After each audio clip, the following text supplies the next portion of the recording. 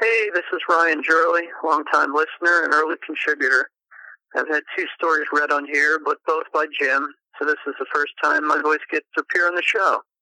Anyway, Jim and Colleen, congratulations on one of your secondhand stories.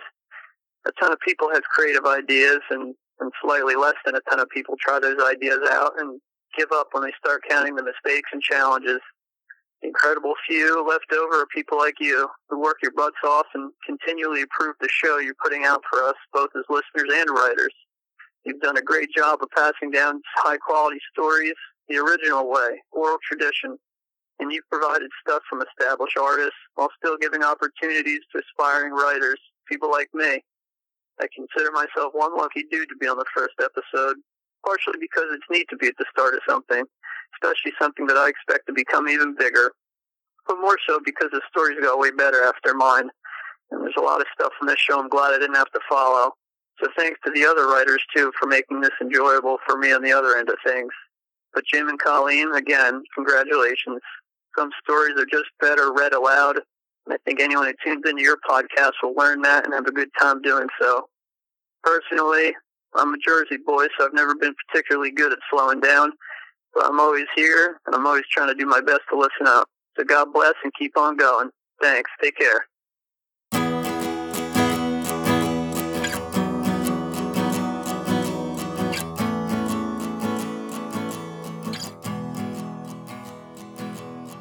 Welcome to Secondhand Stories. I'm your host, Jim Zabo. And I'm your co-host, Colleen Stewart. Happy anniversary call. Oh, Jim, what's my anniversary for? I don't know.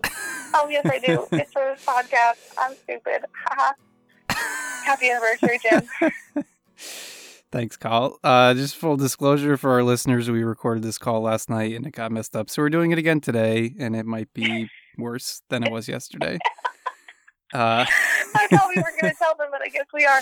Ladies and gentlemen, it is early in the morning. We don't usually record in the morning. Nope. I don't look good. I don't feel great. I haven't had coffee. This is not ideal. We will do our best. You all know. We're doing this for you. Doing our best for our contributors and for our listeners.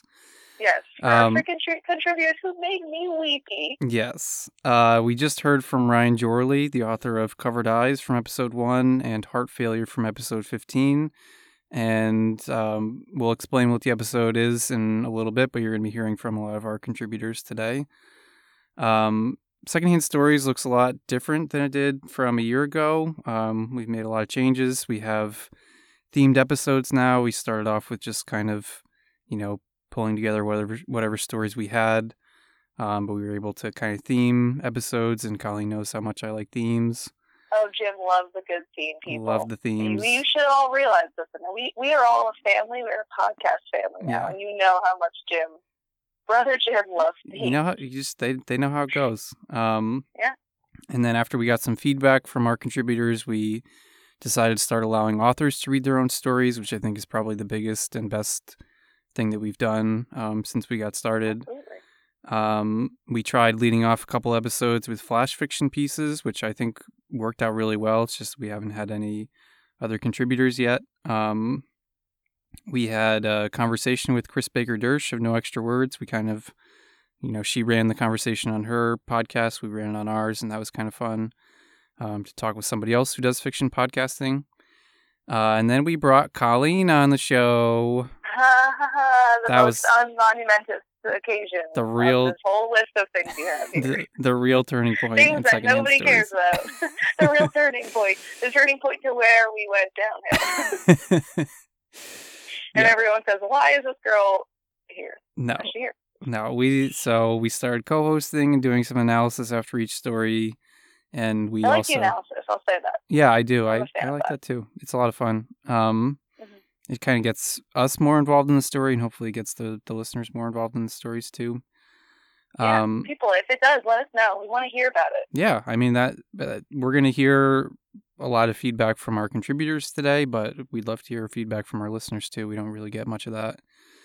Yeah, just send us an email whenever you want. And we also coincided that with weekly episodes with a single story, which I also think has been a pretty big change and a pretty good change.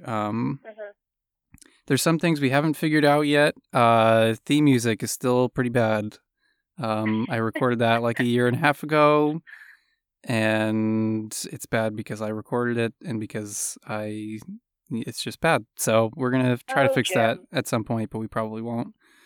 Someone send us some music. I'm calling all you musicians out there. We will credit you. We won't pay you, unfortunately, because nobody here gets paid. But we will credit you and thank you endlessly, like a golden angel. Absolutely. Well, we'll give you credit every episode. So anybody who wants to do that, we are all ears. Yeah. The other mystery, which we talked about a lot yesterday, but we get about 20 listens every Sunday from somebody in San Francisco. If you are that somebody in San Francisco, please come forward. First of all, thank you so much for all the listens that you've been giving us over the year. Yeah. But we just love to know what the deal is with that. We just want to know who you are, what you're doing. It's like San Francisco secondhand podcast. Yeah. So. It's like the same. It's like at 2 or 3 o'clock Eastern time every Sunday. It's like almost every episode that they go and click play on each episode. So I just love to know what's going on there. Yeah, I would too. So this is our anniversary episode. We're going to feature exclusively feature our contributors from this past year. And just at the top of the show, before we go any further, I wanted to say that we're taking next week off. We just need a little bit of a break. Summer was really busy, and we just need some time to catch up. So, next episode will be. Take this moment, people, mm-hmm. because we're taking a week off. You know who needs to take a week off? Jim, because 99.9% of all this is all Jim. Round of applause for Jim. No one can hear me clapping. I'm clapping. The Jim that brings this lovely podcast to your ears every week. He does the workhorse load of work. Lion's share, I believe. That's it. Yeah. I think it was some sort of animal. But he does it, and he deserves an extreme round of applause. So thank you, Jim. Well, thank you. I want to thank all of our contributors from past year, and Colleen will do that all at the end. But yeah, we're taking next week off. We'll remind everybody at the end of the episode. But I know this is a long episode, so I don't know exactly how long it's going to be, but I know it's going to be long. Stick with us, people. Yeah, so just stick with it. Next up, we're going to have a recording from Daniel De Leon. So what you're going to hear in this episode, I didn't explain this. We're going to, I had some phone calls with contributors. We got some recordings, voicemails from contributors, as you just heard from Ryan earlier. And we also had some written statements from contributors, just kind of about their experience with secondhand stories. And next up, we have a call. I took a call with Daniel De Leon. And at the very beginning of the call, I kind of explained what we were looking for this episode to be. So here's a call with Daniel De Leon, who's the author of Fruit on a Vine from episode 26.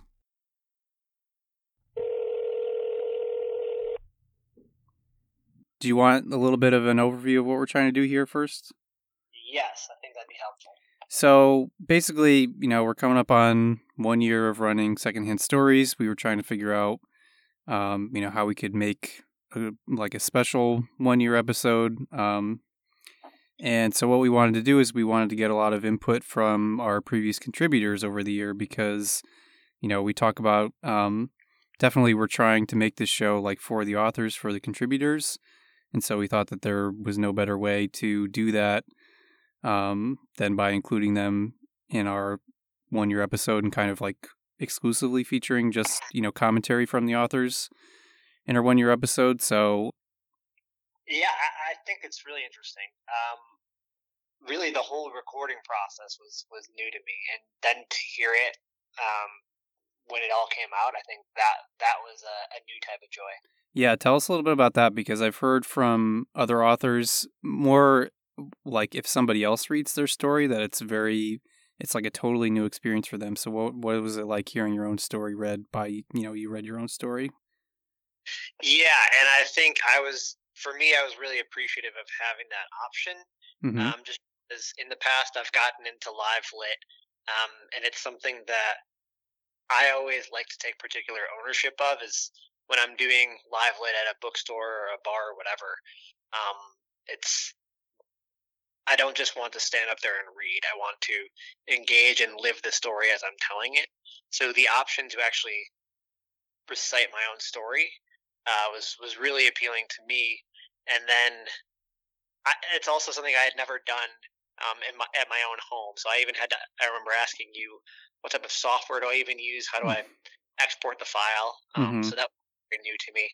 And to hear the way that the whole file was edited and then listen to it when it was actually live on the episode was it's like when you read about the musicians that are hearing their music on the radio for the first time.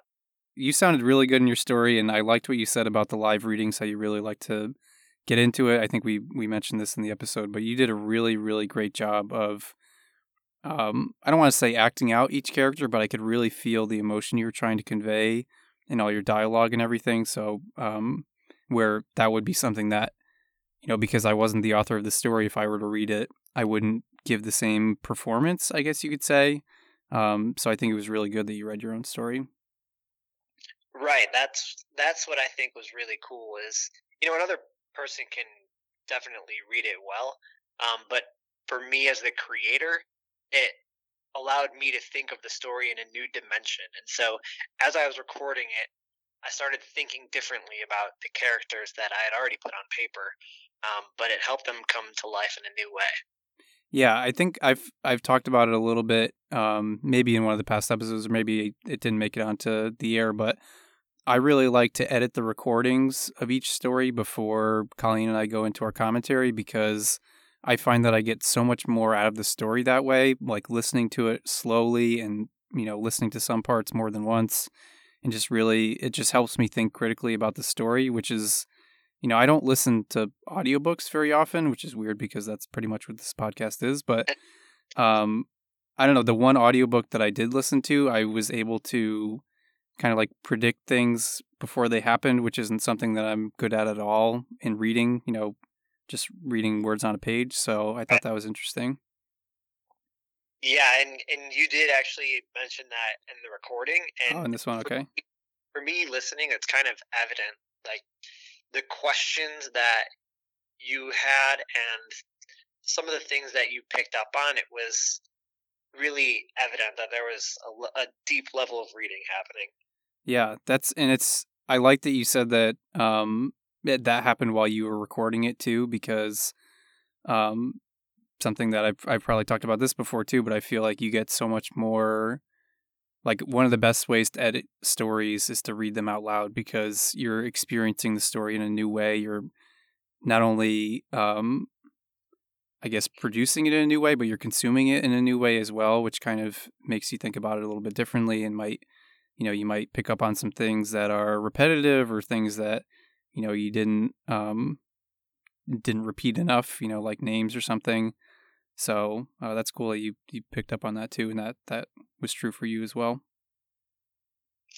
Yeah, and I always try to read aloud whenever I write anything, just even to myself, just because there's got to be a certain rhythm and music in the words, and that doesn't come out when you just read silently on the page. So it's a really cool medium. Yeah, I like that a lot. I really like hearing that. I think I had one more quick thing to ask you, but just if there's anything in particular that you want to tell the listeners about your writing process, any secrets that you think you have, or anything that you think you do that maybe other authors don't do. I wish I had the secret. The thing that I do that is probably a little different is I always write in pitch black. Wow, that's cool. Yeah. Just let me zone in and focus, so it's only the words and me, and then I'm just, when you're staring at a blank page, you can't stare at anything else. Mm-hmm. Now, pitch black, like, do you handwrite mostly, or do you write on the computer? No, it's just the computer, and I set it on I use a program called Scrivener, it's called, and there's a setting where I can put the view so that it's really just the page, and then it's blacked out on both sides. Mm-hmm. And then the room, I keep coverings on all the windows and doors shut, pitch black. Wow, that's cool. Well, it was great talking to you, Daniel. All right, thanks, Jim. Much appreciated.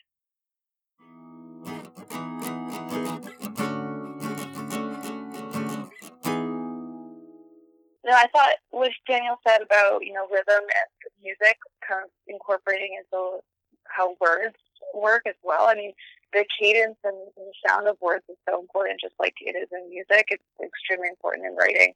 And I thought that was interesting. And I also liked how he talked about how it helped his characters come to life to hear them out loud. Yeah. Which was interesting. And the last thing, because Daniel's a badass bitch, he writes in the pitch black. Yeah, that was so cool. That is crazy. And he covers the window. He commits to the blackness. Yeah. He covers the windows. He does the whole thing. I think that's crazy. Yeah, that was really cool. Yeah. I think we talked about this yesterday, but if I ever write, which is never, I will basically turn my computer screen off. It's kind of like the opposite. And I told you yesterday, Jim, you're a genius. Yeah. Because one of the professors at my school does that. Yeah. I mean, it makes sense to me because I know that what I'm writing is really bad, so I don't want to look at it at all. And if the screen's off, then I can't look at it. Looks super good and it would distract you from how good it was. Yeah, I'm sure that's it. He got published in the New Yorker, so. Yeah, for him, yeah, I'm sure it works great for him, but. Yeah, but that means you're going to get published in the New Yorker too. Yeah, sure. Next up, we have a statement from Clayton Bradshaw, who talks about reading aloud as well. He's the author of How to Care for Hyacinths from episode 18. Kyle, would you like to read that statement? I would love to. Clayton says, stories are meant to be read aloud.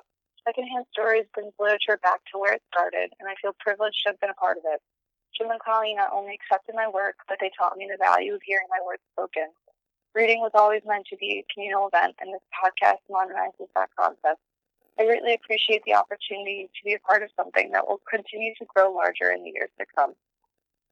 Clayton is trying to make me weepy. It's very nice. But he actually really, does a nice job of summing up exactly what we're trying to do here. Just show people the value of listening to a story and really involving yourself in it and putting yourself out there. And just, something that I don't do enough, and probably something you don't do enough, Jim, is just taking 5 to 10 to even an hour for yourself every day. Like, we all do so much in our lives with, like, working and this and blah, blah, blah, and all this stuff. Like, if our podcast is that 5 to 10, 15, however long episodes can be, 30 minutes, if it's that for people, then I feel so good about it. And I think that's kind of what Clayton's trying to say. Yeah, I like that a lot. And like listening to stories is also, I don't know, because we're so busy, it's easier sometimes. Like, you can do that while you're driving, or you can just listen. Or while you're cooking, like I usually am. Yeah, exactly. And our next author, Lynn Knight, author of The Stetson from episode 9, kind of talks about that. She says, I love the experience of recording my story, The Stetson, for Secondhand Stories, and I'm grateful for your openness and flexibility in helping that happen on Secondhand Stories.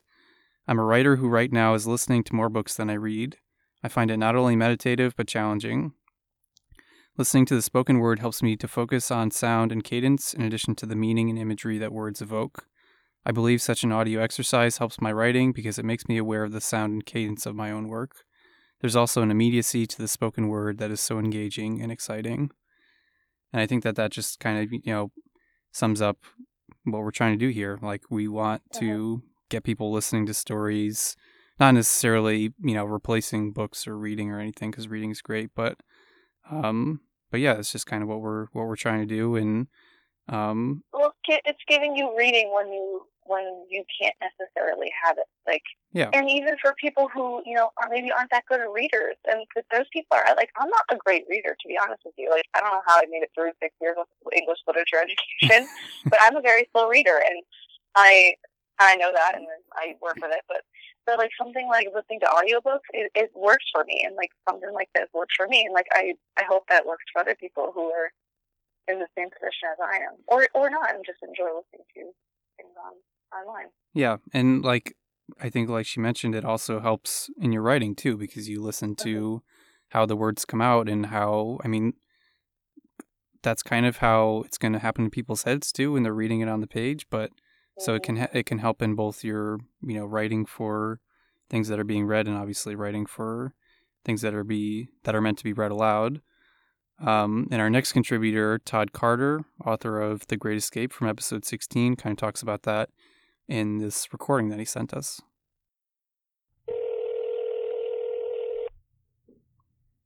I enjoy listening to fiction, and as a writer, it's thrilling for me to have my work in an audio format. It's a way for me to share what I do with a different audience.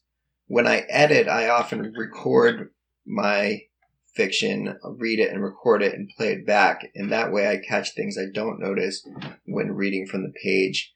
It's a good technique for me, except for I don't like listening to my own voice for that long. So I was thrilled to have my story, The Great Escape, selected by Secondhand Stories, and even more thrilled when I found out I didn't have to be the one to record it. My wife, Elizabeth Carter, was a good choice for me. She's a primary early draft reader. She reads everything I write, and she has a great, sultry voice. And I really enjoyed working on that project with her. Creative collaboration is often rewarding, but especially so with somebody you're really close with. And I enjoyed editing with her, going over the recording and talking through story elements. It was very rewarding and great to see the finished product. Congratulations on your first birthday, Secondhand Stories.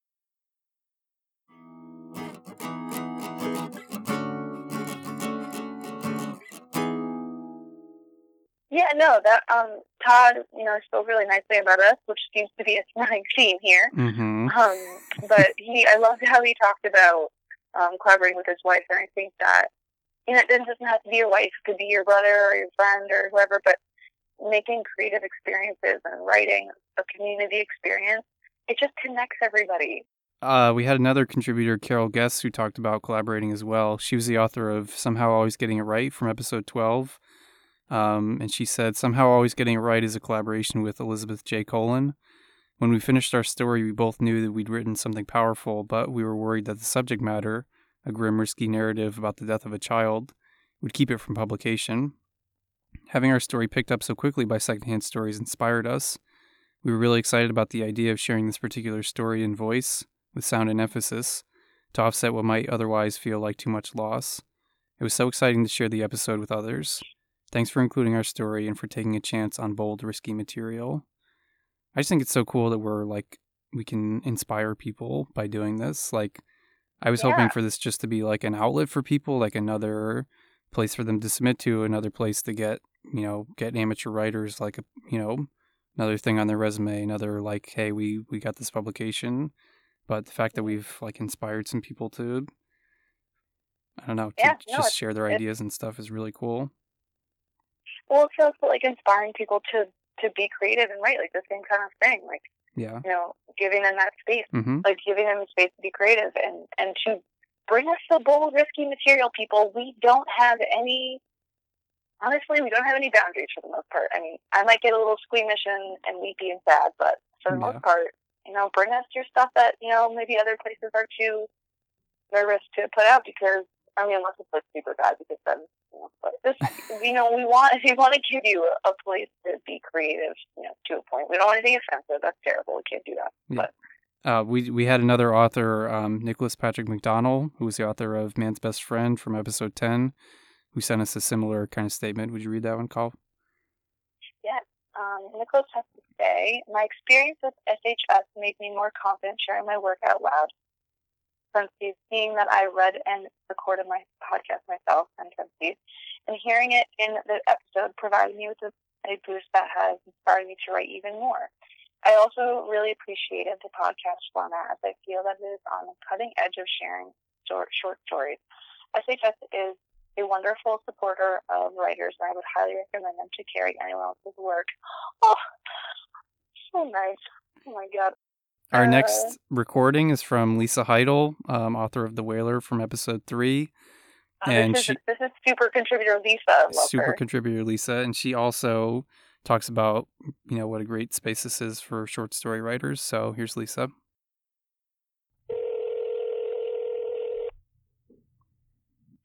Happy first anniversary Secondhand Podcast.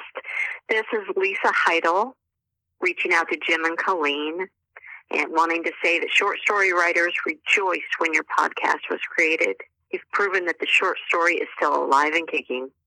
Working with you is like hitting the trifecta. You're professional, supportive, and kind. A sincere thank you from myself and all other short story writers sitting in a room dreaming with their eyes open. May this be the first of many anniversary celebrations for Secondhand Podcast.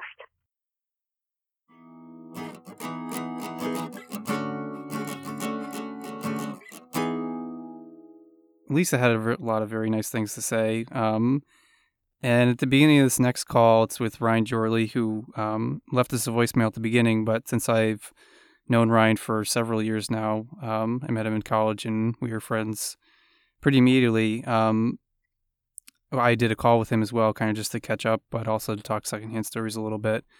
And I kind of start off the call by telling him how much I appreciated his voicemail, but we weren't really intending this to be what it turned out to be. We were just kind of, hoping to get our contributors, like kind of introduce our contributors to our audience, because really all our audience knows about the contributors is what they actually wrote. And Colleen was saying this yesterday, we were hoping to just like give a human side to the contributors, give a face to or I guess not a face, but give a voice to the stories. But what it kind of turned into was a bit of a compliment party. Like everybody was just saying such nice things about us, which we love. We super appreciate everything that everybody said about us.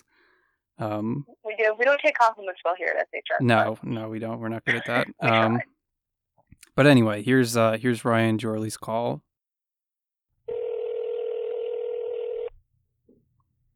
Hello? Hey, Ryan. How's it going? Hey, Jim. It's going well. How are you? Pretty good, thanks. So, I really appreciated your voicemail, by the way. I just want to start off with that. That was really nice of you. I look back and wonder how carefully I read the email that you had sent out to the writers. But to me, it just seemed like if you're celebrating 1 year, it made sense to me to highlight what I think you guys have done in the past year. As a listener, I felt that way, and even as a writer, I contributed 2 stories, which I feel lucky to have been able to do. But at the same time, I think that I wanted to make sure that you guys got the credit for how much time you put in, especially going to 1 episode a week now. It's obviously doubling your work, and so I think you guys really deserve a lot of credit for what you're doing. Well, thank you. We kind of did this. We wanted to feature our authors really, because writing is kind of in my last call a couple days ago, the contributor said that writing is a very solitary event, and it is. There's not a lot of interaction between the writers and the audience, so we wanted to try to give our contributors like an opportunity to really talk to our audience. But it's kind of turned into like a compliment party a little bit. Like, I really appreciate all the nice things everybody's been saying about us, but that wasn't really the intention. But it's good for us because we don't get a lot of feedback on this. So, anything we can get, especially from the authors who are really, the people we're making this for, anything we can get back from them. I guess, in terms of feedback, one thing that I had thought of kind of after I left the voicemail and reread the email, I did think of how when you first opened it up to letting authors read their own pieces, I'm sure you were very nervous about that, just from a quality production standpoint, and I was worried too. I remember whoever the first person was that read their story, I think it might have been one of the ladies who was making gifts for like a Secret Santa. I feel like that was one of the earlier ones. But anyway, that was the first one. I remember the first 5 minutes or so, I was, man, this just doesn't seem to be working. But by the end of the story, I was like, I couldn't have imagined hearing it any other way. Mm-hmm. And I almost feel like part of what you have been trying to do from the start, at least from talking to you and kind of hearing you speak on the podcast itself, is part of what you've been trying to do is resurrect something, or at least bring to light something that needs more attention. And so, being as it is like a grassroots type of podcast with a very grassroots focus on oral tradition and storytelling, it almost seems fitting that it should sound raw, that it shouldn't sound like, you know, the big production podcasts that are funded by giant NGOs. This should sound more like a people sitting around a campfire, you know, and so people just reading the stories with whatever recording technology they have, I think has actually enhanced my listening experience of it. You know, number one, because you get to hear the person, how they would inflect all the words, how it sounded in their head when they were writing dialogue. Mm-hmm. But also just because, like I said, it's people telling stories. It's not, you know, someone sitting in a studio doing some giant planned out project of some artistic project. It's people who, you know, people who wrote a story that obviously means something to them. They felt that it should be shared, and this hasn't been the case for me specifically, but I'm sure some people have written stories that they were like, this is something that needs to be read aloud. And so I think allowing people to read their own stories has been overall a very big benefit, and you know, even adds to it. You know, I don't know if it sounds patronizing, but sometimes the more, you know, basic sound quality of somebody just recording it on their computer or whatever, Mm-hmm. I think is actually a benefit and not a setback. I like that a lot. I hadn't really thought of it that way, but yeah, I mean, now you have, you know, when we started this podcast, I didn't know of any other podcasts like this. Obviously, you know, we've worked with No Extra Words a little bit over the past couple months, and they got started a lot before us. But now you have like LeVar Burton Reads, where, you know, he's in a studio, he's got sound effects and all this really cool stuff, and it sounds awesome. Like, it's a really great podcast, and obviously, you know, he's like the best reader you can find. But I was gonna say he's the guy. Yeah, the icon. he's the one. So, but then, you know, on the other side, you have us where we're just doing it, and it's, you know, we did create this with kind of amateur writers in mind, and so, you know, if that's kind of where we're thinking that our submissions will come from, then I think it makes sense to have like a kind of amateurish feel to the recording. And I do really like what you said about how it's nice to have, you know, to hear the author read it as they would have read it, because I would read it differently. Like, there have been submissions, there have been recordings that I've gotten where I'd be like, I would have read that differently, but it's not in a bad way. It's just that I interpret the, you know, the inflections or the, you know, the accents, whatever. I interpret those differently than the author does, and that's, sure. You know, yeah, I mean, as a writer, you get slapped on the wrist for describing dialogue. You know, the modifiers and too many adverbs after the he said, she said. So it really leaves it up to interpretation for you. You know, in most cases, probably other than me, you've never met these people, and so it is a benefit to have them read it, because it's just such a it could be such a wide gap between what they were thinking when they wrote a sentence and what you were thinking when you read that sentence. So yeah, and what you I do kind of regret that I hadn't done it at least one of the times in my stories, because I remember I think my cousin was like, "Oh, I wish you had read that." And he's like, you know, I don't think Jim captured it, and obviously it wasn't meant to be a knock on you. It's just meant to be like, oh, he, you know, my cousin knows me very well, and to him, it's like, I know what you meant there, but it didn't come out the same way. And, you know, for me, it's like, well, I have always trusted you, and you know, I think ultimately it's the story that's going to do most of the speaking, and you know, anyone who's listening to it is going to hear the words right. in addition to the inflection and the narration. So I think a good story can stand on its own. So, you know, I don't necessarily have any real regrets, but, you know, I guess it is something that I'd like to try eventually. Yeah, next time. I'm sure there'll be a next time.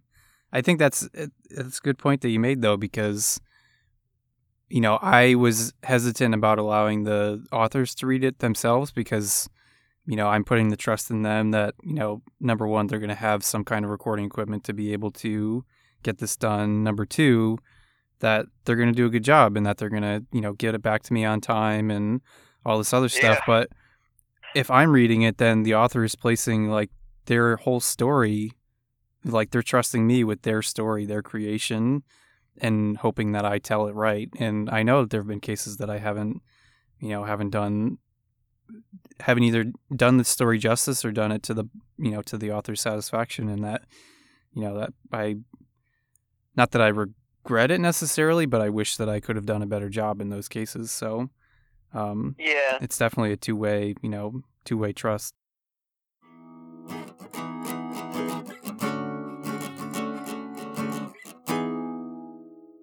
So Ryan mentioned how he kind of wished that he was able to read one of his stories, and Diana Lee Valee, author of Angel's Choice and Silent Night from episode 8, had a similar sentiment.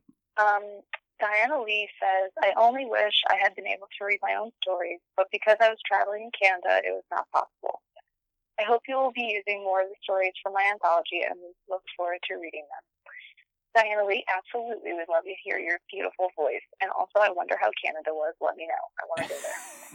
Canada's awesome. Back to Ryan really quick. Sorry. I remembered I wrote this down yesterday and I forgot to say it. I love that he used the word grassroots and he liked the raw sound that we have. Because when I listen back to our episodes, I'm sometimes jarred by the fact that we, because in comparison to other podcasts I listen to, which are like professional, in studio podcasts, ours obviously sounds very different. Like I'm on an iPhone with my headphones on, sitting next to an empty Miller Lite. Like I'm not in a professional studio. Like, but I think that has. And Colleen's often cooking during the recording, so like that, those sounds get in there. Usually get the sounds of my oven and the sounds of me chopping things. Yeah, but yesterday I made a tomato tart. People, I would love if I could actually send you some of it. It's very delicious. Anyway, but I love that he said that, and I think it does give us some kind of, I haven't really thought it through yet, but some sort of edge, and maybe it's this cutting edge that Nicholas was talking about, but I think it gives us a different feel, and I think maybe that's why we've been as successful as we are, and people are like always looking for something different, I don't know. Yeah, I mean, make a comment about that. I liked how he kind of made the comparison. We're getting, on the whole, we get some stories from people who are like very professional, have submitted to hundreds of magazines and all that, but on the whole we get a lot of stories from pretty unknown, unpublished authors. So because, and that's kind of what our intention was to get unpublished people published. And so I think having that kind of amateur feel while we're getting amateur submissions from amateur writers, not that the submissions themselves are amateur, they're great, but I think it just kind of, it works for us. It's kind of who we are, and and I like it. It's good. All right, who's next on this wonderful list of people? Yeah, we have a bunch of recordings coming up. So this next one is a call with Doug Hoekstra, who's the author of Mr. X from episode 20. Doug and I talk about kind of, I guess, what he writes about, or kind of what he thinks about most often, which is moments and being present. And he also reads a poem for us at the end. So here's Doug's call. Well, just fire away with the question. We'll see what happens. Sure. Hopefully I'll say something halfway intelligent that you can use. I'm sure you will. And if you want to read the Eclipse poem, that could be kind of cool too. I don't know if you're prepared for that, but no, I definitely like that a lot. Did you go out and see it? Did you travel anywhere for that? I did. It was. I didn't travel because it was in Nashville, Right. And we were actually the largest city in totality. Oh wow. So my son watched it at school. I actually wound up doing the thing in the poem about the baseball game, which they did have a thing where they opened up the baseball park and they had an eclipse party with the mayor and the symphony, and then after that they had an afternoon game. So it was pretty cool. That's very cool. But yeah, it was tremendous, and to me, the thing about it that was cool, it was cool in a lot of ways. It was sort of like, the perfect combination of sort of science and spirituality, really. Mm-hmm. There's this, everything is so scientifically calculated, yet there's so much awe, and And I thought it was super cool to be, and that's kind of one of the things too that made me think about it in doing the poem is, you know, being surrounded by a bunch of people taking time out of their day. I mean, complete strangers you're surrounded by, but you're in this setting and everybody's taking time out, actually all over, to just be in that moment and observe this miracle of nature. And then everybody, when the totality came, everybody's oohing and ahhing, and it was that sort of community. I think was pretty inspiring. And so, you know, that was part of the thing of the poem. It was like, you know, what do we do with these moments? Are they going to transform us? Are we going to experience them? Or are we going to, at the end, you know, just tune out? Some people, I mean, you can't really judge people's choices, but I kind of feel sorry for the people who chose to, like, you know, watch the replay, so to speak. Yeah, I get that. Yeah. So obviously this was a story in an audio form. Have you ever done anything like this before? Have you done any read-alouds of your stories or anything like that? Well, yeah. I mean, here's, you know, I've always written prose, but I played music for years. I did about, I lost count, 8 or 9 records on indie labels in the States and in Europe. And kind of singer-songwriter, Leonard Cohen-y, Lou Reed-ish, Dylan stuff.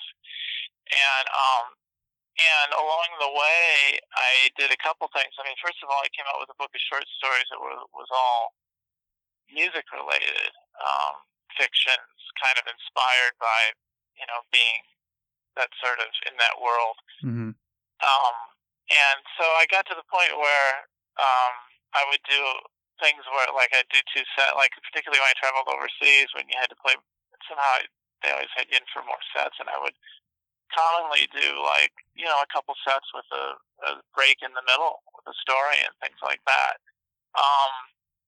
And then I got the idea for one record, if I had a few friends, I sent out a couple stories to friends and asked them to read it, and then I cut and pasted, and I lined them up and kind of faded them in and out, kind of like an old school mashup thing.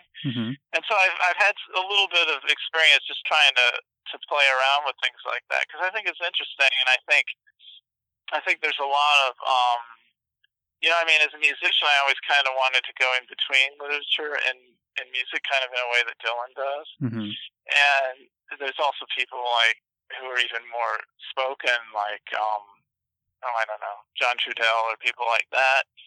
And so I think it's interesting to try to play around with that. So to the point I have from that direction, and I think I've always, you know, I think any writer likes to think about. I mean, when you're feeling if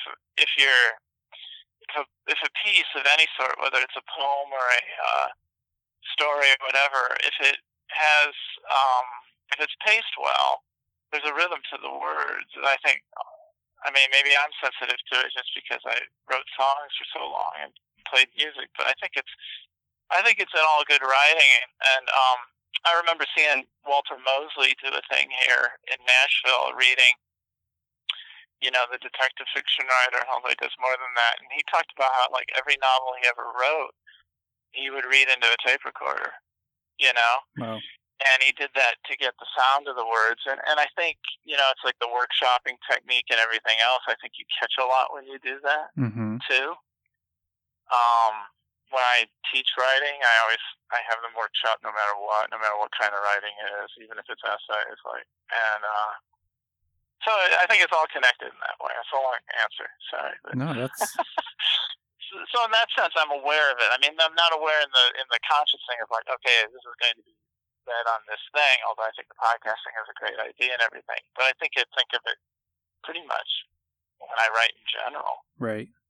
You said that you had friends read some of your own writing, so it wasn't weird having someone else, like, listening to someone else read what you had written? I've heard that from some authors where, you know, if they've never done it before. No, it wasn't that weird. And I think also maybe, too, because of my experience doing that and doing so much live performing, you just understand that it's like part of the work but different. somebody else is going to bring a different thing to it, but that's okay. Right.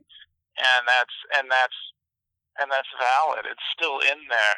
In a way, you could argue that it's cooler because then you get more perspectives, because writing can be a kind of a solitary experience and it's in somebody's head. So I think you could argue that having somebody else read it brings, like, you know, there's the writer, there's the interpreter, there's the listener. Mm-hmm. If somebody wants to read, you know, so I think it adds, really. That's kind of, honestly, you know? like, that's kind of how we came up with our name a little bit. Like, we're secondhand stories. Like, you're hearing the stories secondhand. Like, originally I think we were just gonna read the stories because we thought it would be easier. We didn't know if people would have recording equipment, if that would work out. So I completely hear what you're saying about how, you know, it's kind of someone else's take on the same story, and that so the listener is getting it secondhand in a way. What's one thing that you wanted people to take away from your story? Like, what was maybe your inspiration for writing it, or what did you want people to take away from it? That's a good question. Because again, sometimes these stories start in one place and they take on a life of their own. I don't know. I think it's that idea.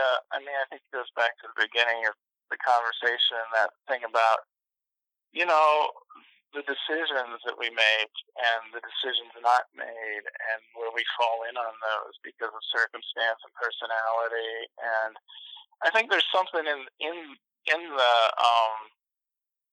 story where the characters they're like okay with the fact that can be, maybe that was just the moment and that will be all it is. Mm-hmm. Right. I do think there's some ambiguity, you know. Yep. But there's this sense of that, and that sense of, you know, how fleeting that is, but how that can be okay. You know, and I think the sense is the characters too, you know, they've got kids and they're older and stuff like that. So I think there's some more acceptance of people and those circumstances. I kind of like that, because I think this is a little different from what you just said, but you're talking about how it's kind of about that moment and how you experience that moment, and we were just talking about the eclipse, and I know it's two very different events, but I don't know. Like, it seems like moments are a big theme for you, maybe.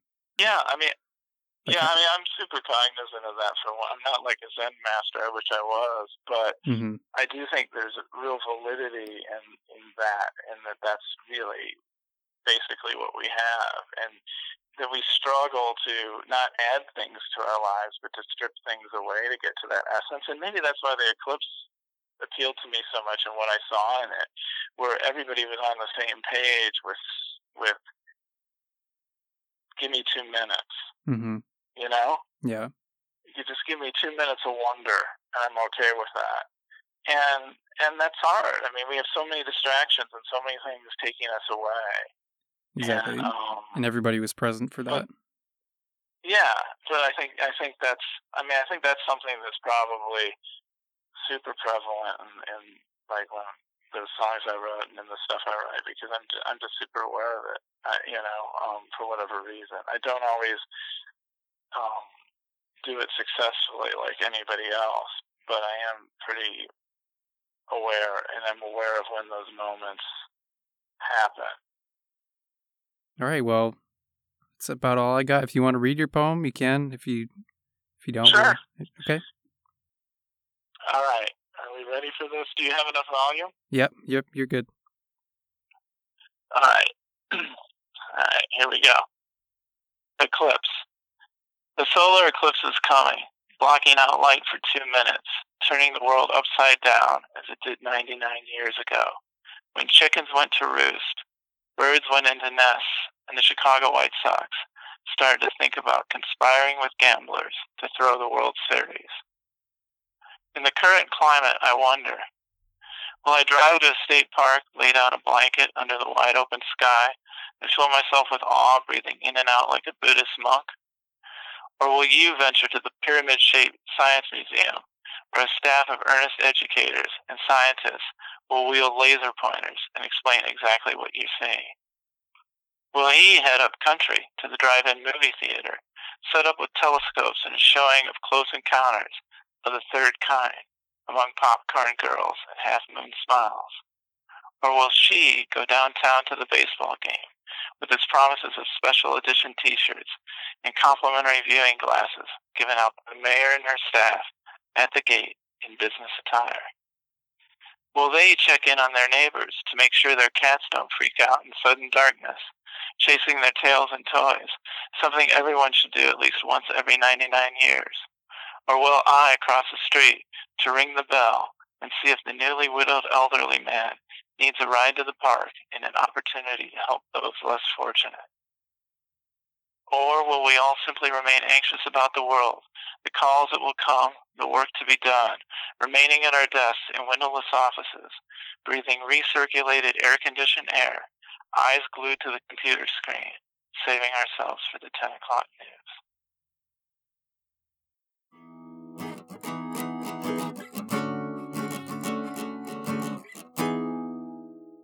When Kyle and I talked about this yesterday, she noted how I was like really trying to get him to read that poem. He had sent it. The poem. It was so good, and he had sent it to me. I don't know. It was a couple days after the eclipse. It wasn't too long after. And it was like kind of right before we had our call, and I really was just hoping that he would be willing to share it with everybody, and he was, which was very nice of him. What a guy, that Doug. Yeah, he was really nice. I think some things that got cut from the call, and there were a lot of, like, all these calls had to be cut down. I had, I think, for like a 45-minute conversation with Doug, and I had, 50-minute conversation with Ryan and some other people. So there were a lot of things that we talked about that unfortunately couldn't make it to the air. But one interesting thing that I think did end up getting cut from Doug's recording is that there was a lot of him in the character of his story, which I thought was really cool.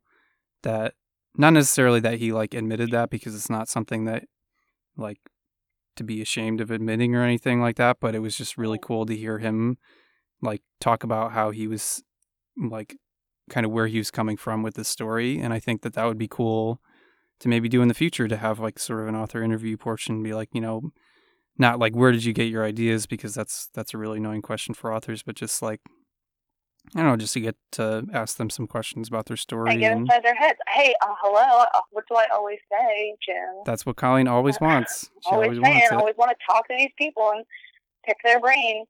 But I enjoyed, and I don't know if you're going to use this, but if you do, he mentioned Bob, our good friend Bob Dylan, friend of the show. Yeah. But I liked his connection because, Bob Dylan definitely tries to tell stories with his music, and he kind of related that to what we're doing and somehow. And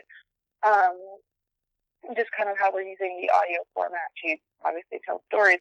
And then, like you said earlier, I mean, I really just like his kind of dissertation on 2 minutes of wonder and awe. Like, that's how you can bring someone into a story and just like leave them in this place of just like, wonder. And I think that's an amazing thing. And it kind of leads back to what I was talking about earlier, was taking those, 2 to whatever minutes of the day just to like sit with yourself and do something you enjoy, whether that be this podcast or whether it be not, something else. And I think we just need to do that. And Doug said it, so you should listen to Doug. Yeah, I have a few things to say. One, he was very good at like being present, and like that was a big theme for him. He said something about how he's not a Zen master, but he really tries to recognize when there are not necessarily like significant moments in his life, but just moments where you just need to kind of step back and appreciate where you are and what you're doing and who you're doing it with and all that. That was really cool. The second thing that I want to say was I liked what he had to say about having someone else read your story. So, a lot of times, not that often recently, but a lot of times we end up reading the author's story because either they don't want to record it, they can't record it. Like Doug had to go on vacation, so he couldn't record it. And he said that someone else reading the story is just kind of a different take on the same story, which I think ties back to what Ryan and I talked about and what Diana Lee said in her statement. I just thought that that was a really good way of putting it because, you know, there are certain things that I will emphasize that other people won't. And there's just like, you know, I'll interpret a story a little bit different than obviously the author who wrote it did, which will influence how I read it. So I just thought that that was a really interesting way to say it. And I think I like how we have some stories that are read by the author and we have some stories that aren't, because it kind of gives us a little bit of variation of, you know, sometimes you get it straight from the author's mouth, but sometimes you get a little bit of a different twist on it, which I just thought was interesting. And then the last thing I wanted to say was, you mentioned how, you know, storytelling in music versus storytelling in writing. In our next recording from Edna Gart, the author of The Helmites Look for Justice from episode 14, talks about that a little bit too. Doug and I talked a little bit about Bruce Springsteen. I've seen Bruce Springsteen a couple times live, and he has too. I'm sure he's seen him a bunch of times. And Bruce does a lot of that. He does a lot of like storytelling, not necessarily between sets because he's just up there for 4 hours or however long he decides to be up there that night. And he just like tells stories between songs. He'll just do like a low instrumental. And I remember like the first show I went to, he was talking about ghosts a lot. He was telling a lot of stories about ghosts. Because I think Clarence Clemens had just died or something.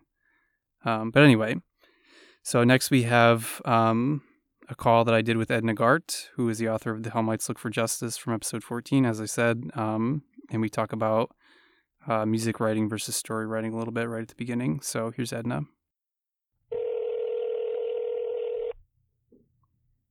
Was this your first experience with a recorded setting? You recorded your own story, so...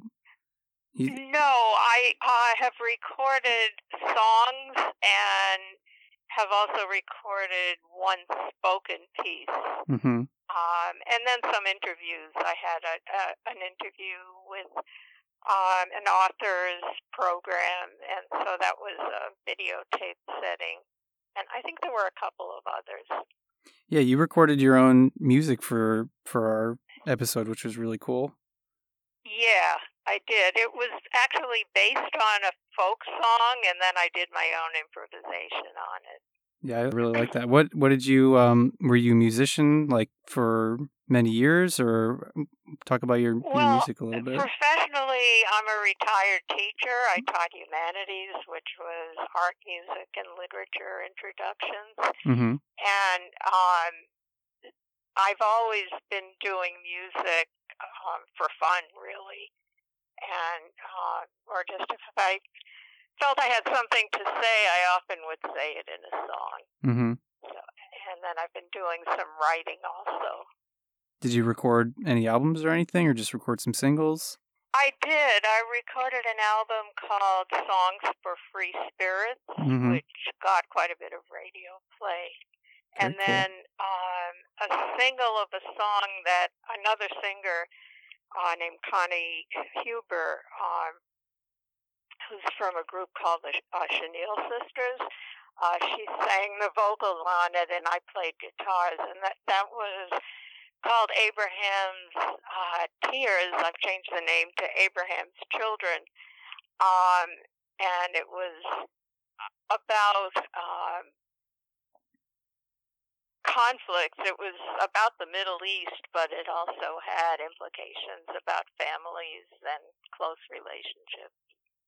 Very cool. So what do you write about most often? Like, you know, you do writing, fiction writing, you've done music writing. Is there a big difference there? Do you write about similar things in both mediums?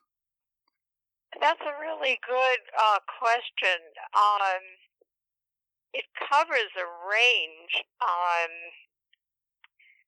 Usually if there's something I want to say something about, then right. I find a medium for it. A lot of it, some of it is about personal relationships, and some of it is about larger social concerns, and some about kind of what might be called spiritual inspirations. Mm-hmm.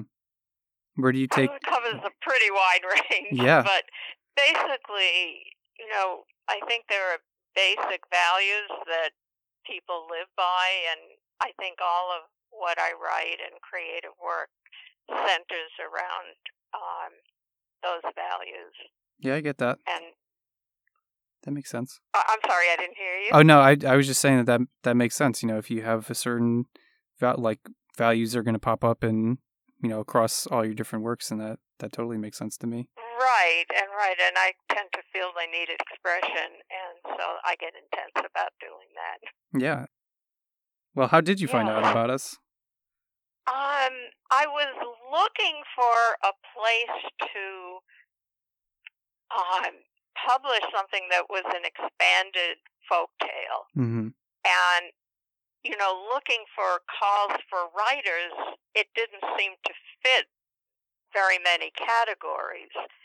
And actually, I think I misunderstood your name, which was Twice Told Stories, which sounded, that could be an expanded folktale. Mm-hmm. And what I like about your podcast is that it's open in terms of genres. So, it's fine if it's an expanded folktale. It doesn't have to fit some other category. Right. And so that was why I sent it to you in the first place. Yeah, that's a pretty valid interpretation of Secondhand Stories name. Yeah, well, I was thinking of it as secondhand, meaning you could take a folk story and expand it. But I think I think you called it Retold or something like. I don't recall. Yeah, something in our description probably said something like that. Yeah. So, but it turned out just right because you usually retell them, but I was retelling the folk story, so it worked out well. Do you have any big upcoming projects that you have deadlines for? That anything that's about to get published soon? I don't have exact deadlines. I'm working on recording some songs with some other musicians that I had written and some of their songs. And I'm, let's see, I have some almost finished writing projects. One of them is also in a folktale vein, although it's original, and I'll probably be sending you that. It's about colors in nature and including human beings and how the colors in nature reflect each other. And so that's something that's coming up, which is fictional. And then I have some memoirs I'm working on. Mm-hmm. And I'm also working on a project. Years ago, I had done an exhibition. I had worked on an exhibition and catalog on Ojibwe crafts in Minnesota. And I curated the exhibition, and a lot of other people were really very involved in it. And I'm trying to put together an album of some of the work and updates on what some of the artists have been doing. And I've got that almost finished. Well, you're definitely keeping busy then. That sounds like a lot of stuff going on. Yeah. So I'm trying to sort of do them in sequence, and we'll see how it goes. Yeah. Very cool. Well, good luck with all that. Well, thank you for calling. Absolutely. Thanks for talking to me.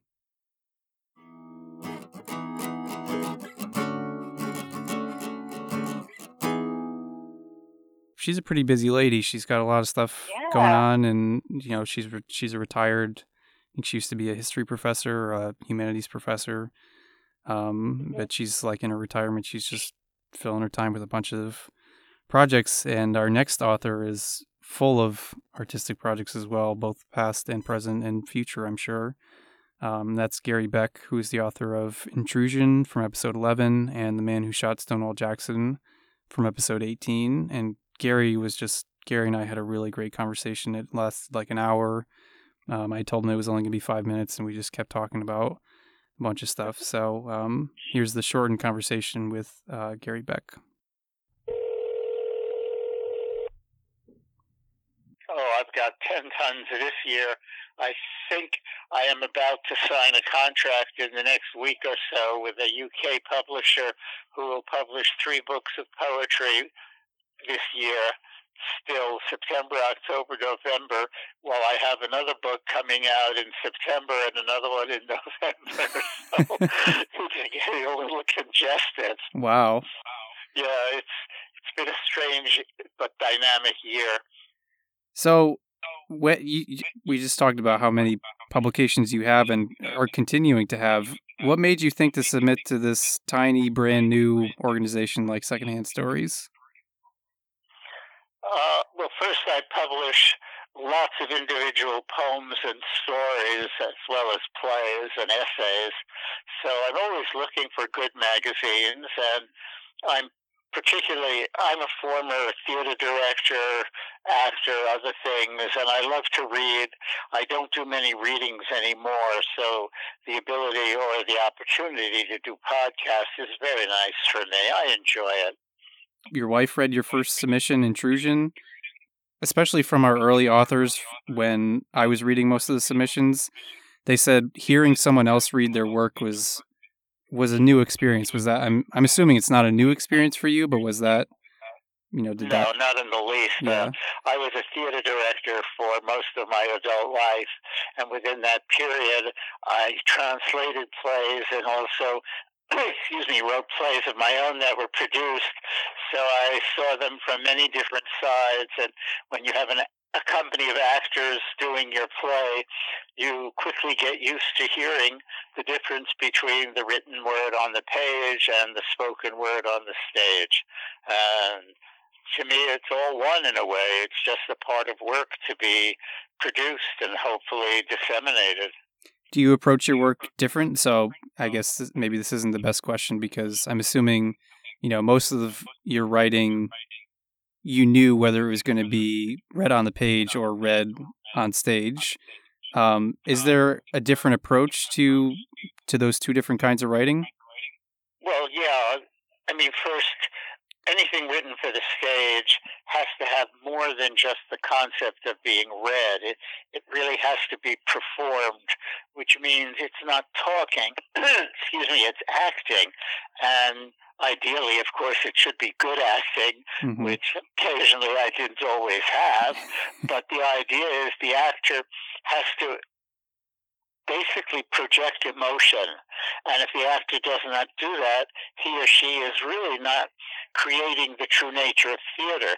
Unlike, say, film, which in theory is on the big screen and you sit back and you sort of passively absorb, but hopefully are moved by. In theory, theater is not supposed to be a passive spectation. There ideally should be an interchange between actor and audience, which I guess is starting in the 60s. The American theater responsibility for training and performance switched from theater companies to colleges, and as the colleges evolved with their drama departments, they became progressively more middle class, and they invented concepts like the fourth wall. Are you familiar with that term? No, I'm not. The fourth wall is a theatrical term, which means there is an artificial wall between the stage and the audience that the actor does not penetrate. And this has become the theater norm in training, and I guess between the 5,000 odd colleges in the country, that maybe 3,500 have drama departments, and probably all of them promulgate that kind of value, which means the actor is now separated from the audience. When I ran my theater company, of course, it wasn't on a Broadway stage, which is a little more remote, but I had no concept of the fourth wall. My actors, including me when I performed, would go into the audience and interact with them for the purpose of involving them in the emotional life of the play, basically building a world and getting the audience to inhabit it with us. Interesting. So obviously for me, it's entirely different than, say, writing poetry or a novel, which theoretically, well, certainly novels in general are not really ever designed to be read aloud, even though it frequently happens. And fortunately, there's a history of thousands of years of poetry being read aloud. But it's different. I mean, almost all the poets who read their work are not very experienced, and many of them are very poor readers, and they don't understand necessarily how to create the vocality of the poem with the nature of the poem. That, again, is my theory of feeling. I mean, many years ago, I used to do a lot of public readings, many of them with other poets, and of course I listened, and I've gone to them even when I wasn't reading, and I very rarely found poets who read well. That's interesting, because I have the same feelings about novels and not necessarily being meant to be read aloud, and how that translates to the audiobook industry. Like, one of our goals, I guess, for Secondhand Stories was to get pieces that were specifically written to be read out loud, whether that's been successful or not. Yeah, I don't know that we've been very successful about that, but also I'm not I don't write very often, so I don't even have much advice for writers to say, hey, to write this for an audio format, you should stay away from doing this, and you should try to do this a little bit more. So that's maybe think about contacting some playwrights and ask them to do something and see how it works. Yeah, I think that would be interesting. Yeah. Let me ask you a question. How did you get involved in the idea of podcasting? I love that. I really do. I really admire your doing that. Well, thank you. So the kind of origin story of Secondhand Stories was that it was 2 years ago, but almost 2 years ago, now. And I was driving. I was taking a long drive to a vacation, and I was stuck in traffic, flipping through the radio stations, and I didn't want to listen to music. I didn't want to listen to the news or sports or anything. I just really wanted to hear a story, and there's no fiction on the radio at this point, so. Well, it's not economically productive. Right, and it's people don't use the radio like they used to, so I was only listening to the radio because I was in the car. But so I decided, I was trying to think about how to do fiction in an audio form, because I didn't really want to listen to audiobooks because those are expensive, and I just wasn't a big fan of that. And I tried looking around for podcasts that were fiction based, and I didn't really find any. Since then, I found a few, but it's really, a lot of podcasting is either news stories or like investigative journalism, and I kind of saw an opportunity, an opening, and I knew nothing about podcasting, nothing about audio, or really, I'm not trained in fiction at all. I was a computer science and math major in college, and I was a year out of college at this point. Good for you. Yeah, so I just I went for it. I used to love reading as a kid, and I, started picking up reading a lot more after college, because I didn't have all that much time while I was in college, and so I'm just enjoying it, and it seems like other people are enjoying it too, so I don't know. I like it. Any idea of the kind of audience you have? Not really, but we've thought about that a lot because, obviously we're trying to grow our audience, and we'd love to be able to... I hope so, absolutely. Yeah. I love the idea.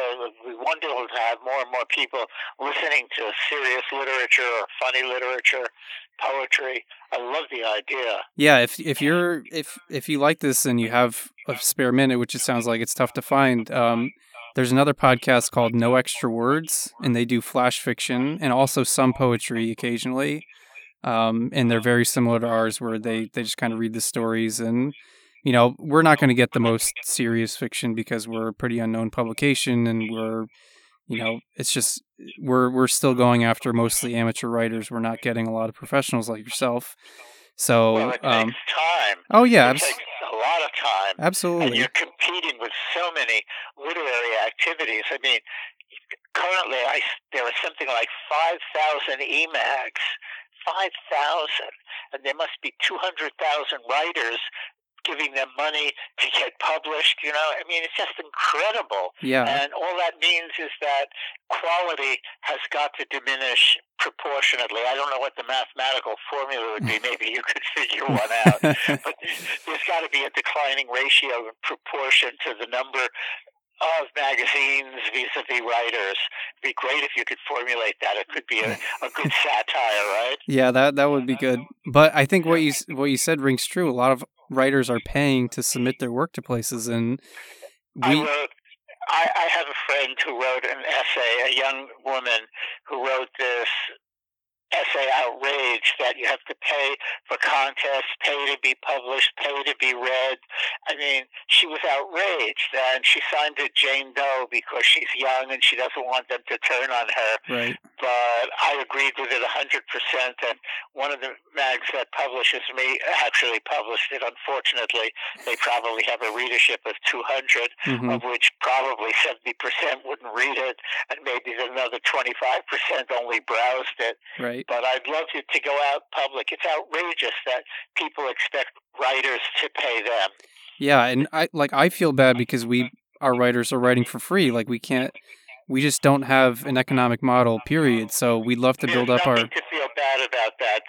That's reality. Yeah. I have no objections to not being paid by a publication that doesn't have the money. None whatsoever. I mean, they're making a statement that they care for what they're doing. I object to them charging. I never pay for anything. Yeah. It's outrageous that somebody expects a writer to pay. I don't blame you. When I was in theater, musicians had the saying, musicians must be paid. They didn't care if actors, directors, playwrights, techies didn't get paid, but musicians had to be paid. Yeah. And there was a bit of reality to that. You know, an artist should be paid. I mean, I can't tell you how many magazines resent me because I let them know, I'm sorry, you may do good work, but I ain't paying you to publish me. Mm-hmm. You know, and I get published. I swear, this is going to sound outrageous, but I have been published in hundreds and hundreds of magazines. I believe hundreds. you. I believe you. And God, it could be even more. I mean, I think my brother told me that I had something like 2,300 poems published in the last 10 years. Wow. Yeah. And the whole point is I would not pay anyone to publish me. I wouldn't care who it was. Mm-hmm. I wouldn't care how urgent I was to be published. But I am the exception. There are tens of thousands of writers who, quote, need to be published, and they'll pay for it or they'll self-publish. I mean, once upon a time, we used to laugh at people who self-published. Now there's an industry that convinces them it's worthwhile. I mean, what do you do? Yeah. You know? So I think you should never feel badly, guilty, or anything that you can't pay. If you get rich and you don't, then you should feel badly and guilty. I will, yes.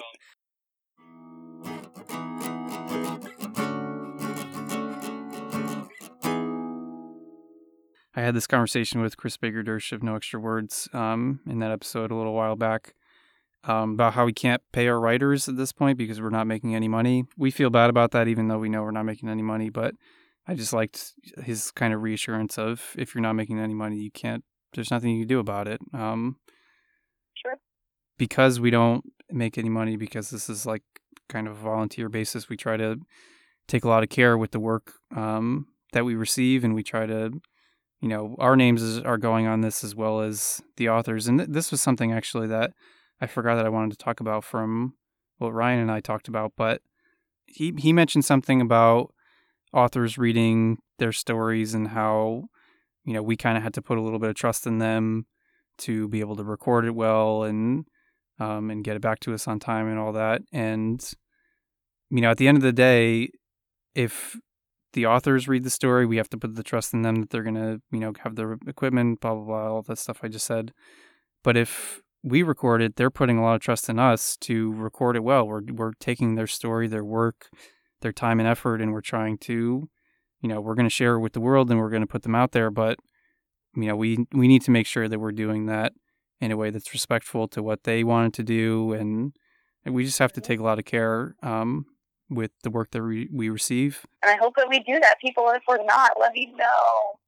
Yeah, the reason I brought that up is because our next two statements we have a recording, then a statement kind of talk about how some authors thought that we did take a lot of care with their work, and that's really nice to hear. So first we have a recording from Derek Lazarski who's the author of Fake Things Aren't Real from episode 21.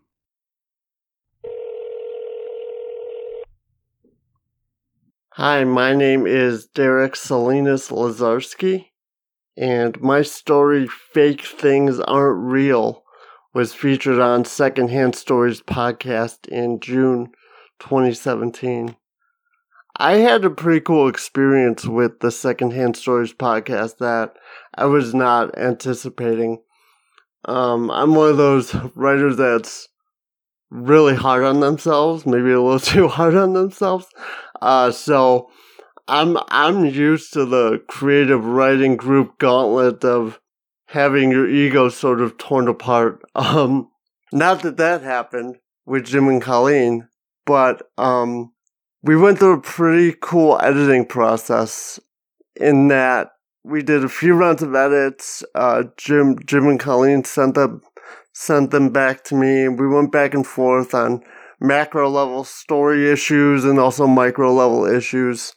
And the cool thing about the podcast format that I was not anticipating as someone who's written fiction for many years, always for the page, was having to give a new kind of attention or to the language, or looking at my prose through a different lens, switching my paradigm.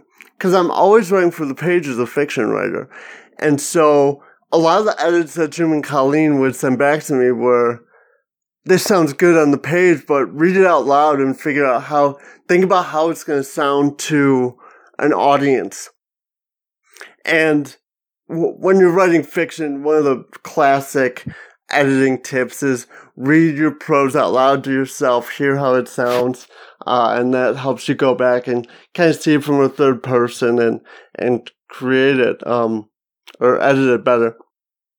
But in writing for the podcast and going through the editing process with Jim and Colleen, I found that I had to shift gears even more, because it's not like someone reading the story can just, if they miss someone's name or something, can jump back up 2 or 3 paragraphs, right?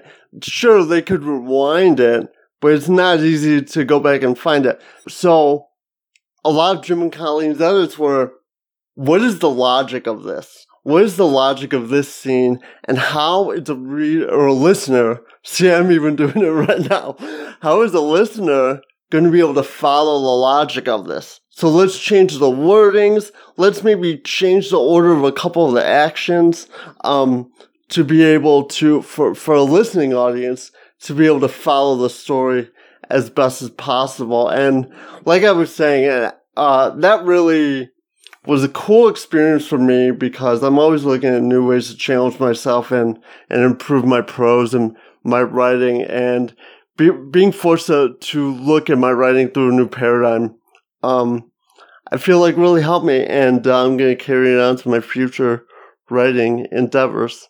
So I want to say thank you again to Jim and Colleen for featuring me on the podcast, and for putting me through that rigmarole, which I'm grateful for, and I had a good time doing it. So happy anniversary, Secondhand Stories, to many more.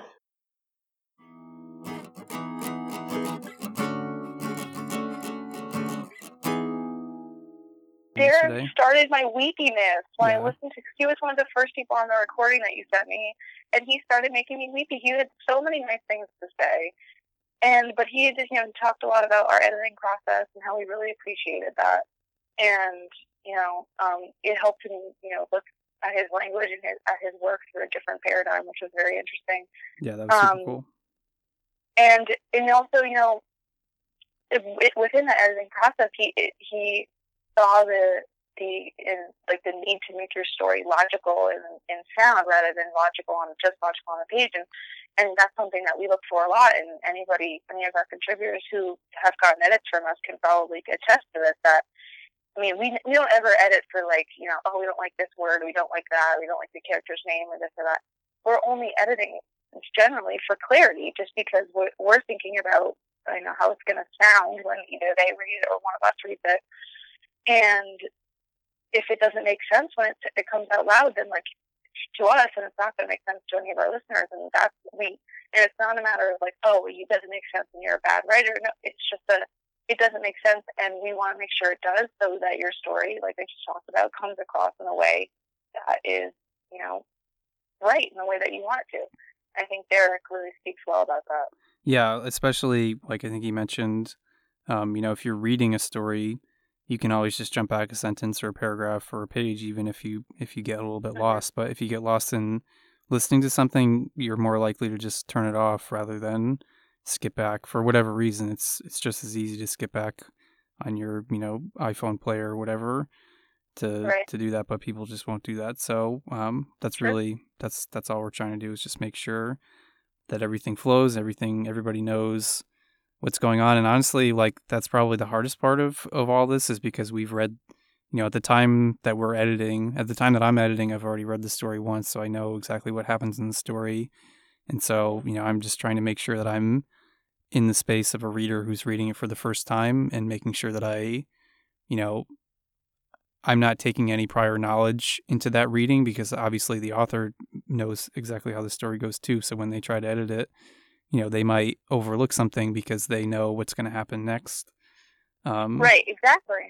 And well, even sometimes when I read a story, I do that. Like, I'll skip lines, and just out of, I don't do it on purpose. It just, my brain just does that. Yeah. And, for this, you can't. You have to be really involved in the story. And if you're so involved, and then you're, you get something that jars you and it doesn't, follow along with the story, then, then it starts to get muddy, and you don't really know what's going on. Yeah. Who's up next? Next, we have Yirmiyahu Arwen Taub, who's the author of Flowers for Madame from episode 13. He kind of talks about... Oh, he wrote his nice little letter. Oh, yeah, he did. So I'll read that now. He says, Dear Jim and Colleen, congratulations to Secondhand Stories Podcast on its 1-year anniversary, and kudos to you for your hard work and vision. Working with SHS Podcast was a wonderful experience from beginning to end. Jim provided detailed feedback on my short story, Flowers for Madame, which enhanced the story's rhythm. Never having recorded a story myself, and not being particularly fond of hearing my recorded voice, I was initially reluctant to record the story myself. However, given the generous sprinkling of Hebrew and Yiddish terms and names, Jim encouraged me to read the story myself and walk me through the necessary technological steps. Once I sent in my recorded version, he listened to it carefully and let me know where re-recording was needed. I'm so impressed by the care Jim took with my text. He really went far beyond the call of duty, and I'm so grateful to Secondhand Stories Podcast for your support of my work and for being a vital forum for spoken contemporary literature. Congratulations to you both again on the anniversary of Secondhand Stories Podcast. Long may you prosper. With gratitude and very best wishes, Yirmiyahu Arwen Taub. Such a regal letter. Long may you prosper. It sounds like Yoda. I love it. Yeah, I was thinking Star Trek. Live long and prosper, but yeah. Oh yes, that's it. Oh my god, yeah. I don't know those two, any of that Star stuff well at all. No, me either. But yeah, I just thought that was super nice. Yeah, go ahead. And then I think what he talked about too, because we struggle with this too on some of the episodes. I remember us talking about words and things that we couldn't pronounce, and I think that is, again, it's bringing these different cultures and experiences to light, and words and stuff I didn't know before. Now I know, I'm just thinking of the Scottish story that had a lot of the different accents, and even though the words were the same, they just were spelled differently, or the names and stuff. So I learned so much about that kind of the Vikings and all that stuff. And you learn about these people's heritage. These are these people's lives. And it just creates a space for people to tell their stories and for other people to learn about them. I think that in and of itself, no matter if we're putting out funny, good, whatever stuff, that alone is a good thing. Yeah, our next statement from a contributor basically talks exactly about that. It's from Sarah Bigham from Memories of Smoke, episode 6. And she says, my story is part of episode 6, which was released on Thanksgiving last year. I enjoyed hearing from people who listened to it and was so happy to have a home for a story that had been in my head for a while. It was a work of fiction, but it has many elements from a trip I made to Germany as a teenager when I unexpectedly got to spend time with some senior citizens who were very kind to me. Writing the story and then providing pronunciation guides also gave me a chance to take advantage of the expertise of my neighbor, who's a German professor. I really love the idea that people out there in the world might be able to listen to my story as they cooked or baked or ate or otherwise spent time with family and friends on Thanksgiving. Thank you for allowing me to be a part of your adventure. And I like how she says, like, you know, I talked about this with Doug a little bit earlier. We just talked about it with Yirmiyahu, and just like having people write about, it's like write what you know, writing about your life, but in a fictional context is just really cool. Yep, that's what you know, man. That's the best way to start. Yeah, and it lets you learn not only about the authors themselves, but it just lets you, like, you know, we learned a little bit about Scotland, and we have a couple stories coming up where we're going to learn a little bit about some other cultures a little bit. Like we had that story. I think Ryan and I might have talked about this, but I think it got cut. The story from the Father's Day episode about the Native American father and son, or grandfather and son. I love that story. Yeah, yes. That like. Oh, that was an amazing story. I forgot about that one. Yeah, we've heard, like, you know, intentionally or not, we've heard from a lot of different people from different backgrounds, and it's just been really cool. So we have one more statement left, and I think Colleen's going to take us home because Colleen's full of energy at this point now. No, I'm not. So much more full of energy last night, but I'm going to do my best. Yeah, this is from Laura Copan from Lilith the Bigfoot, episode 3. That was such a funny story, by the way. Yes. I love that story. Laura says, follow your curiosity. That was as much as that took a lot. Yeah. I'll tell you that. That was pretty good. No, and she's so right. I mean, that's, I think what I said last night, and what I'll say again, is if you're curious about writing, do it. The best way to start is to sit down at your computer, sit down at your pen and paper, and start writing. If you're curious about reading and listening to stories, listen to our podcast. Get a pair of headphones and just listen to it. If you're curious about, you know, publishing things and doing, if you just do something that makes you scared. I think that's a lot of like this sounds like super lame, but like and cliche, but like that's how I try to live my life. Like, do things that make you a little bit nervous, and you will.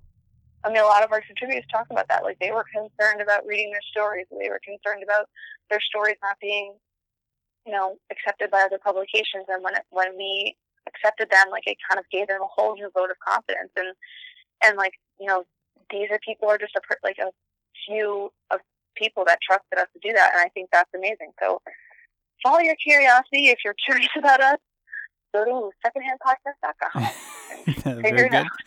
But it also, like, that's what we did here. We knew nothing about podcasting. I knew very little about fiction other than, like, just the books that I've read over. Like, you know, I didn't study English in college or anything. I just kind of wanted to do this, and it's turned into this like pretty cool thing. Huh? Be happy you did. Yeah. Cool. Yeah. Whatever. Well, also your math is super hard, so. Yeah. Well. Math and computer science. It was fine. But yeah, we just like we followed our curiosity making this, and we hope that, you know, any listeners out there who are thinking about writing, like, really just start. Just make yourself do it. Make yourself do it every day. Just really just go for it. So we have it'll make yourself so much happier. Yeah, really. It's you're making yourself miserable by just sitting on your ideas, and if you just go for it, then it's gonna be much better. So that about does it for this episode.